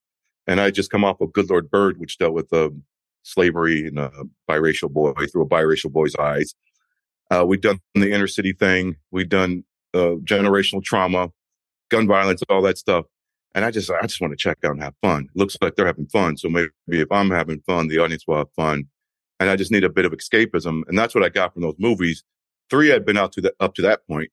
And when we were making this, when we finished, they had already had a cut ready for me to see, like a 3.5 hour cut of John Wick 4. And again, there was the escapism. It feels like a parallel universe. And it doesn't invite in any kind of everyday realities. And it seems like a subculture. So I was like, I just want to have some fun, and hopefully the audience will too. It makes me think of something. Spoiler alert here, if you have not seen anything in John Wick. I'm wondering, when you were working on the Continental, did you know at that time that John Wick would not be with us anymore? You had no idea, because it's like right on time. Well, I mean, it depends on if you look at it from a European sense or an American sense. The Europeans have very vague endings. It wasn't, like with the jet lag. It wasn't, to me, I read that John Wick 4 ending as open-ended. Oh. It's the death of the assassin John Wick, maybe not the man John Wick. And if you read interviews with Keanu and Chad Stahelski, they kind of nod to it. I think Americans take it quite literal. Mm-hmm. I live in Prague. I live in Europe, so I didn't take it literally. I didn't know about, spoiler alert, I didn't know about what would happen to Sharon. That we didn't know about. Oh. And that was kind of like, whoa. And then the real life tragic situation, on top of it, there's a lot of pressure on that young actor playing Sharon. And I think he came through with flying colors, but that was more of a heavy lift. Did you know Lance Reddick? No, I don't think I've ever met him. I may have in the 90s, because the 90s were wild and we met everybody back then. Mm-hmm. But he wasn't the Lance Reddick we now know, Yeah, tremendous man, fantastic talent, unbelievable tragedy, and very shocking and sudden. So heart goes out to his family and his friends again. Yeah, exactly. Look, you were just talking about John Wick. So tell us when John Wick 5 is coming out. Go ahead. Come on, tell us. You know. You just basically, you know it. Tell us when it's coming out. It just seems like I heard rumors, or it might be online, that Chaz Stahelski is doing Highlander. So either he's going to be made an offer he can't refuse and move on to John Wick 5. And with that is like, you know, Keanu has to, his body has to recover because, you know, we're all not like 25-year-old guys anymore. And I would suspect it's only I haven't heard anything, but in a couple years. Wow. I mean, that's news to me. I took it in a literal sense. I was like, oh, he's not with us anymore. What a beautiful ending. That's how I was. What a beautiful way to end it. You should read some of the articles that they talk about test screening 2 different endings. And one was a definitive kind of death. And one was more open-ended, I think it was. And this was the one that they wanted, Chad and Keanu. And the audience preferred this one because I think maybe a small percentage read into it the way I read into it. Mm-hmm. It's the persona, I think, that's dead. To me, again, I haven't heard it from them directly, but I read some interviews. Which is curious. I wonder, with the persona being dead, I wonder what a John Wick 5 would look like. But I'm not as well-versed in movies and different, and like the way that Van is, but I was captivated by the John Wick franchise. And I'm wondering, for a person like me who maybe isn't as much of a moviegoer, what do you think, what elements of this whole John Wick universe are, like, do you feel that are so captivating to audience members? Like, what is it that draws us in, that wants us wanting so much more? Well, I think it's a few things, and let me speak to the women thing first. You know, it's an anomaly for women to make up half the fan base of any action movie, and John Wick has that. It's about 50-50. And, you know, it could have anything to do with the persona of Keanu Reeves in real life and him meeting up with this character that's like the man with no name, and Clint Eastwood. I've never seen a better match since then. You know, his set of skills as an actor matched up with the character. And then there's the puppy. It's a revenge mission set off by a puppy. So that always warms people's hearts, whether it's men or women. But I also think the world is very mysterious, and they don't give you all the answers. And there's something pulpy and campy about it, but again, at an elevated level. You're there to have a good time. You're not there to take anything too seriously. Like, I think some people take it, depends on the audience, they take it very seriously. But when you slap at the back of a horse's ass and just hitting some guy in the face in John Wick 3, that's meant to get a laugh, you know? It depends on who's watching it. And with the show, I went in with that kind of pulp, campy, kind of elevated attitude and hope that no one's taking this too seriously. Of course, in all the films, there's like this underlying dramatic story being told that you have to buy into for this world to work. But again, it's the mystery, not knowing everything, and gold coins and markers and, you know, all these rules and things in Greek, you know. That the high table of the whole nine, they invented like a whole mythology. The adjudicators, right? Like the one point where everyone is an assassin. He's walking through there and everybody's getting the message, and it's the whole world paid assassins. It's just funny. So look, you are a brave fucking guy. And let me tell you why.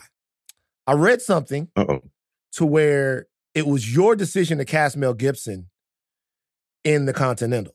Am I to be understood there? It was a group decision. It was a group decision, but you guys didn't shy away from it. Now, 2 things that I've seen where people have been talking about this is, number 1, the fact that it's a John Wick prequel, and number 2, that Mel Gibson, someone who has equally offended almost every different corner of the world, is prominently featured in the show. What was that decision like for you? And let me tell you why. I have had a lot of fun with some of the Mel Gibson rants on this podcast. He said to me the single most racist phrase that anyone has ever said. Like, it's breathtaking how racist it is. He once told his ex that if you get raped by a pack of niggers, it'll be your own fault. All right? So a lot of people look at a person like that and they say he's unemployable. Was casting Mel Gibson in this just because of who Mel Gibson is and the talent and what he could bring to the role? Or is there a larger comment being made by you guys about separating the art from the artist or people's past or something like that? For people that are a little bit upset by that, what would you say? I would say he was cast for a reason. He fit the role very well. And it's your decision as an audience member, once you watch it, to come up with your own opinion of it. And that's it. I just thought with the group that he worked for the role. And again, we were talking earlier about this European sense American thing. You can read into a lot of things, and I'm not here to answer all those questions in a way. I want the audience to come out with their own opinion. Beyond that, it's like I had this great cast that I don't want being overlooked either, that are all these different ethnic backgrounds, and they're just wonderful to work with. Hubert Pontejour, Michelle Prada, Io, who played the young Sharon. And it's a very eclectic New York kind of based movie. And I would hope people just take it for what it is and breathe it all in with kind of, again, escapism and fun. Do you one follow-up? Do you think that we are in this particular era too hung up on the sins of past creatives, things that people have said, things that people have done? Do you think we need to be less chained to the mistakes that people have made and more open to the art that they create in spite of things that they've done? That's a very nuanced, big conversation that would take another 30 minutes to get into. And I know where you're headed on it. I do I do think that, for a country that's into, they're very much into their Bible and they're very much into forgiveness. If somebody is putting themselves forth, doing that, there could be a second look. It depends on what has happened or transpired in the past, depending on each situation. It's a very complex thing that, I just want to talk about the show and not get dragged into all that stuff. With all due respect, it's like, I don't want the rest of the cast and crew to be overlooked, Right. Yeah. Right. Okay, one last question on it. Not tracking you into it, but I am wondering, did you have, or, like you said, it was a group effort. It wasn't just you. Was there any type of hesitation knowing that, there is a sector of, the audience or certain people that, because I know that when you were talking about this, you said the beautiful thing about John Wick, you talk about the escapism of it and that it doesn't have anything to do with race or politics or religion. But when you see a figure like Mel Gibson, who has become polarizing in a lot of ways, it triggers that a little bit, for certain people. Was there hesitation? Was there consideration of that when you decided to bring him in to be a part of this cast? Well, I think when you have a group, there's consideration for anybody. Right. It doesn't just mean him. It could be anybody, and you discuss in depth every angle on every person. You can even, let's take actor X. Well, we heard that they, 2 projects ago had a problem on this with their attitude on the set, blah, blah, blah. So yes, those discussions take place for everybody. Not denying that. And it was no different this time. So, the body count in John Wick, man. I really, no, seriously. Like I've always tried, because you guys have the body count isn't as big on the Continental. You guys, body count, but it's not as big. John Wick. It's a lot. He killed like 1,000 niggas. Easily. Like John Wick is like, I think he's killed, probably killed. He's just killing. Have you tried to count? There's a count somewhere. There's a count somewhere. Like he's killed like a lot of people. How were you guys? You didn't have that one stellar assassin that is like the central thing of the movie. This is kind of more about, obviously Winston's in it, but this is kind of more about the world of it. What was it like making a John Wick show without John Wick? Well, it could be a challenge or it could be pressure, but I was too busy to think about it. And my brother and I have always been wired not to think about pressure and the challenge of it all. And, you have those people out there that want John Wick in it and, but it's in the 1970s. He would have been a little boy, and it is about world building in a prequel sense. Like you look at what Noah Hawley did with Fargo, you look at what Tony Gilroy's doing with Andor, you look at what Jon Favreau did with Mandalorian, and you're like, okay, they're playing by different rules in the same universe. They don't have Han Solo, they don't have Darth Vader, they don't have a lot of things, but like Andor opened with 2 pretty brutal murders, and kind of grounded that show in somewhat of a reality. I haven't finished the series, but it was masterfully done. I think I've only seen 3 episodes. So I come at it like that. You finished it? Make some time. Oh my God, bruh. It is you, because you haven't even gotten to Luthen's monologue yet. Like you make I think I'm only 3 in. Oh my God, I wish I was you. You have such brilliance that you're about to get in touch with. Like, make some time, brother. It really is fantastic. But that was what I was impressed about. Like, you start that first episode out like that, and there's no lightsabers, no Millennium Falcons, and it's just he's a top writer, that guy Tony Gilroy. So I think for us it was, we got to have that. You have to reverse engineer the John Wick, even the fighting styles, the guns, everything, and hope that people understand you're in the 70s. And we have different opportunities to replace Keanu's kind of flavor in some ways. Of like, okay, we got needle drops that are kind of like familiar. People are familiar with these songs from the era. And then we get to episode 3 where it does go balls to the wall and bodies are dropping left and right, you know. But nothing is, John Wick sometimes go through a disco. I say disco because I live in Europe. Goes through a disco and just starts popping off 100 guys, We don't have that real kind of feeling until you get to episode 3, and it's done in a more 70s style, I guess.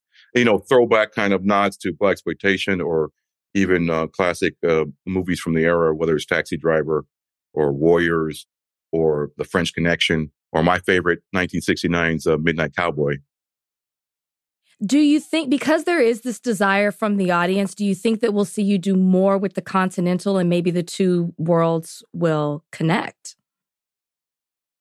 Yeah, that would be interesting. I haven't heard anything because they always, the dollars have to make sense and eyeballs have to be on the show for them to even talk about it. I haven't heard anything.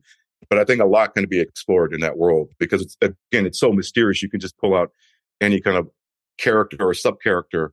Like I'm fascinated by the adjudicator in John Wick 3 and the one in our show. And I'm like, I don't know too much about her, but I like that she's coming to just laying down all these rules and punishments on men mostly. I haven't seen a woman yet so far. And she just condescends them and, speaks plainly to them and always has a kind of high style. And that character is pretty interesting to me. There are a lot of characters in the show that are interesting, but none so mysterious as her. And I love also Yen, the Vietnamese actress, Kate, who plays Yen, and what she does. She don't take no shit. It's a throwback kind of, whether it's blaxploitation, early cinema in the 70s of even Bruce Lee films. And people wonder why the black audience is so into Bruce Lee. It's because we see ourselves in him. And he was one of the first on screen kicking ass. He wasn't black, but he was Asian, so we saw ourselves in that. And there's whole think pieces on Bruce Lee and why the black audience are so in love with him. Yeah. So your brother did just, it's crazy. I didn't want to watch it. I didn't want to watch Dear Mama. Really? Dear Mama? I felt it's emotional. Yeah, it's emotional, and also, I felt like I knew enough about Pac, man. I did. I felt like I had seen everything that they had to offer. Yeah. And everything that they had to do. There's not any kind of way that I was more interested in the life of Tupac, but I was wrong. I watched it. It was fantastic. It was really it was good. Amazing, right? You guys knew Tupac. I was wondering if you heard that in Las Vegas, a man named Keefe D has been arrested in connection with the death of Tupac Shakur.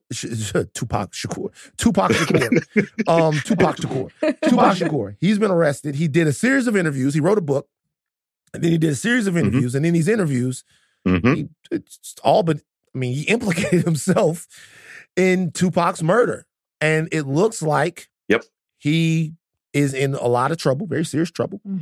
And there could be all kinds of dominoes that fall from his arrest. You, somebody who knew Tupac, who had some controversy involving Tupac, who knew, I would say, the genius of Tupac and maybe some of the bad parts of Tupac that people talk about. Mhm. What was your reaction to hearing that Keefe D had been arrested? Well, it was a couple of days ago. I was in Budapest for a cast and crew screening, a Hungarian cast, just to be clear, Zach. And in the middle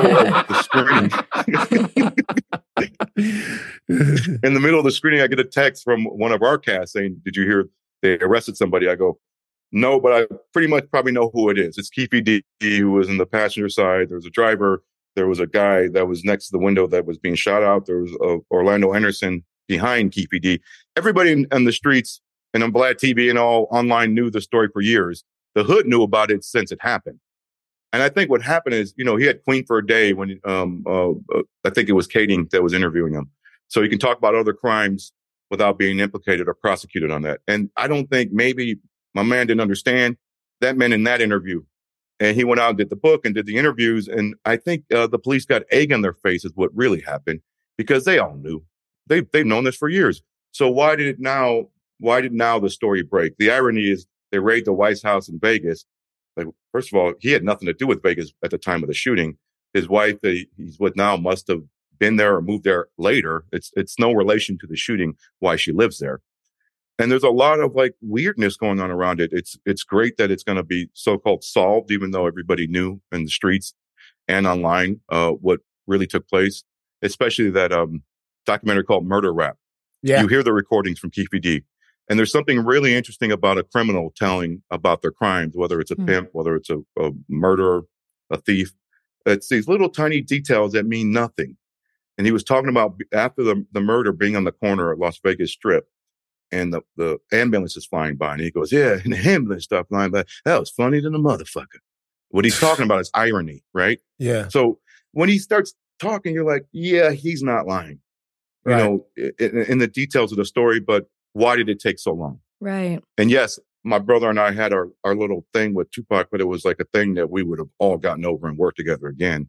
That doesn't mean that we wished anything bad on him or anything like that. And we still have to deal with his stand saying all kinds of crazy shit about us. But in the end, I think what my brother did with that documentary that I love so much is it was a love letter to a friend. And a love letter to a friend where he didn't know the full story of his life about the mother. My brother and I knew that his mother was a Panther, but we didn't know that deep. I mean, her on trial, defending herself, her mouthpiece game, where he got his mouthpiece game from is obviously from her, his intellect, obviously from her.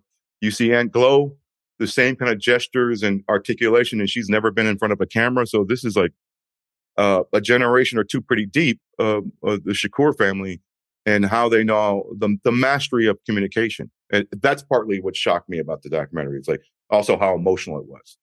Is the where he got his game from was obviously from his mother and the Black Panthers. Right. Yeah.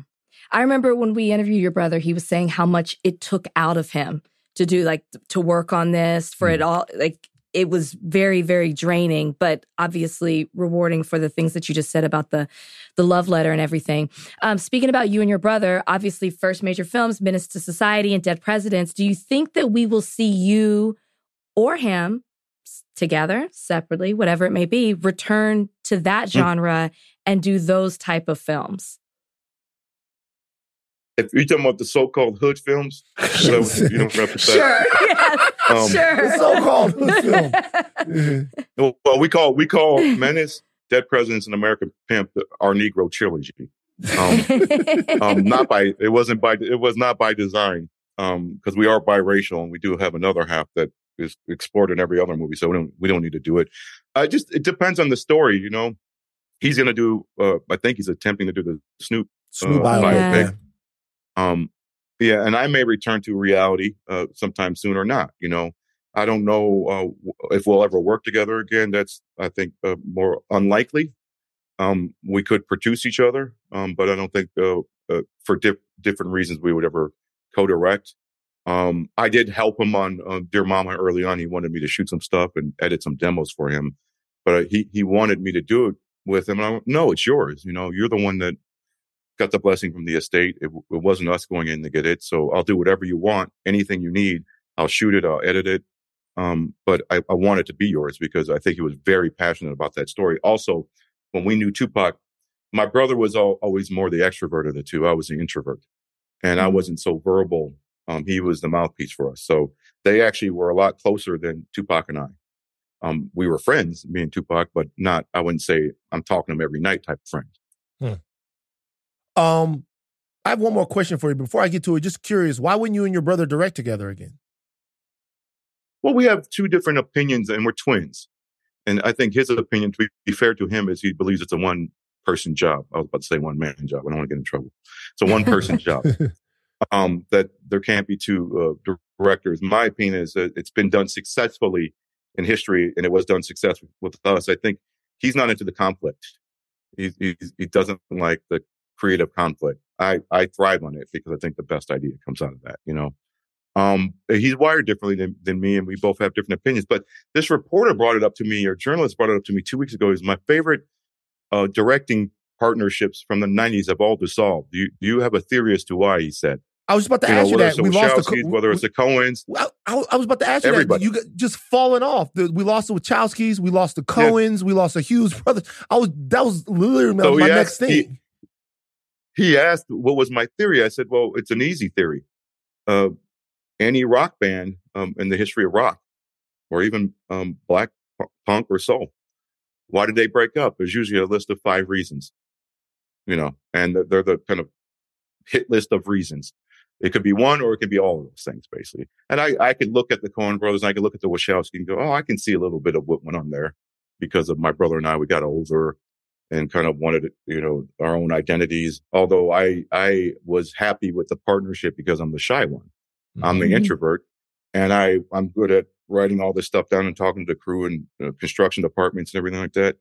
And I was happy with the anonymity. I like the anonymity of not someone singling me out. So I like the umbrella of walking to a place and no one's pointing me out. Or in an interview, I would always stick him next to the host. Mm-hmm. Whether it was a Today Show with Matt Lauer or Katie Couric, get next to the host. So we appreciate your time. And we know you got to get out of here. I have one thing to say to you just before you leave. It's real quick. We recently did a Denzel Washington draft on the Big Picture here at the Ringer. I don't know if you saw the results, but I can tell you, unfortunately, that of all the movies that were drafted, The Book of Eli was not drafted. Okay. Now, I love The Book of Eli. Hold on. I do too. So, wait. I swear on my dad, I love The Book of Eli, but it was not drafted in this draft of Denzel's films. Okay? I understand, though. And Twitter went fucking nuts. They went nuts. Absolutely. Like, how could The Book of Eli have not been drafted? If you were going to take your top, you don't have time for 5, your top 3 Denzel movies, what would they be off the top of your head? Well, I would say the performance in Glory when he got that tear rolling down when he's getting whipped. I'm just giving Glory. I won't give Glory. Maybe I'll give Glory 2. I'll give Man on Fire number 1. Okay. And I guess I'm giving it Malcolm X just because of it's Malcolm. Right. Not that necessarily like I think it's the greatest film he was in the top 3. It was well made. Don't get me wrong. But I think off the top of my head, that's what it would be. I'm not doing the other obvious choices. No. Where would you put Book of Eli in Denzel's entire filmography? Oh, I wouldn't even know where to place it. It's like I'm not that type of dude. Like he did some incredible stuff in that movie, and I understand that people didn't draft it. Totally understand. Not hurt by it at all. It was a divisive film when it came out. You know, you have to remember when it came out, it was divisive. I made a document the year before it came out. I said, we're going to have more problem with the liberals in this movie than we are with the Christian right. And you can see it playing out at the beginnings of Twitter. And, you know, I smelled that one coming. Right. But I wouldn't rank it. I just would, cause I can't see myself outside of the experience I went through. And to be fair, it's like, why would I pick any of my movies to be in anybody's top 10? Oh, wow. Humble man. Well, the Hughes brothers, man. I can't believe it. We got an ego. Don't get it twisted. We got an ego. We don't chest thump about the movies though. Right. That is Albert Hughes. The Continental is out right now. It's on Peacock. I want you guys to go and check that out. Both you and your brother, so gracious with your time. You guys are such important filmmakers in my life. If I had an hour and a half, I could pump that ego up very, very easily, Albert. Hey, dude, I want to come back and talk about a lot of things in the future because, again, I watch your show now. Man. Love that. Appreciate you joining us on I want today, to, because when I'm separate from a project, I can speak freely on politics and all this stuff. But right now, you know, I got the IP hanging over me. Got to do it. Yeah. And also, you know, I love my daughter for turning me on to you guys. I already knew about you, Van, but I didn't know about the show until her. Oh, thank you very much. I appreciate that, brother. But thank you for joining us on the show today, man. Thank you, guys. Thank you. Take care. All right, that's it. No more podcasts. We're done. We're done. It's over. Let them know. Rachel, we're going to be back Thursday. I want to talk more about stuff. What do you want to talk about? You want to talk about the other strike you said, right? United Auto Workers strike. Mm-hmm. I want to see what else is happening. Trump right now. Donnie, what did you say about Trump? What's going on with Trump right now? He's in court right now in New York, civil case. It's happening as we record. So there might be news for the listeners as you guys are listening, but as of right now, he's just in court. And we could maybe talk about the niggas in the suits too, because I don't know what you think about that. The guys wearing the suits, positive images. Are we out? Made me think of Black Men United. I started singing "You Will Know" in my head when I saw it. You will. You will know. Take us out with that, Donnie.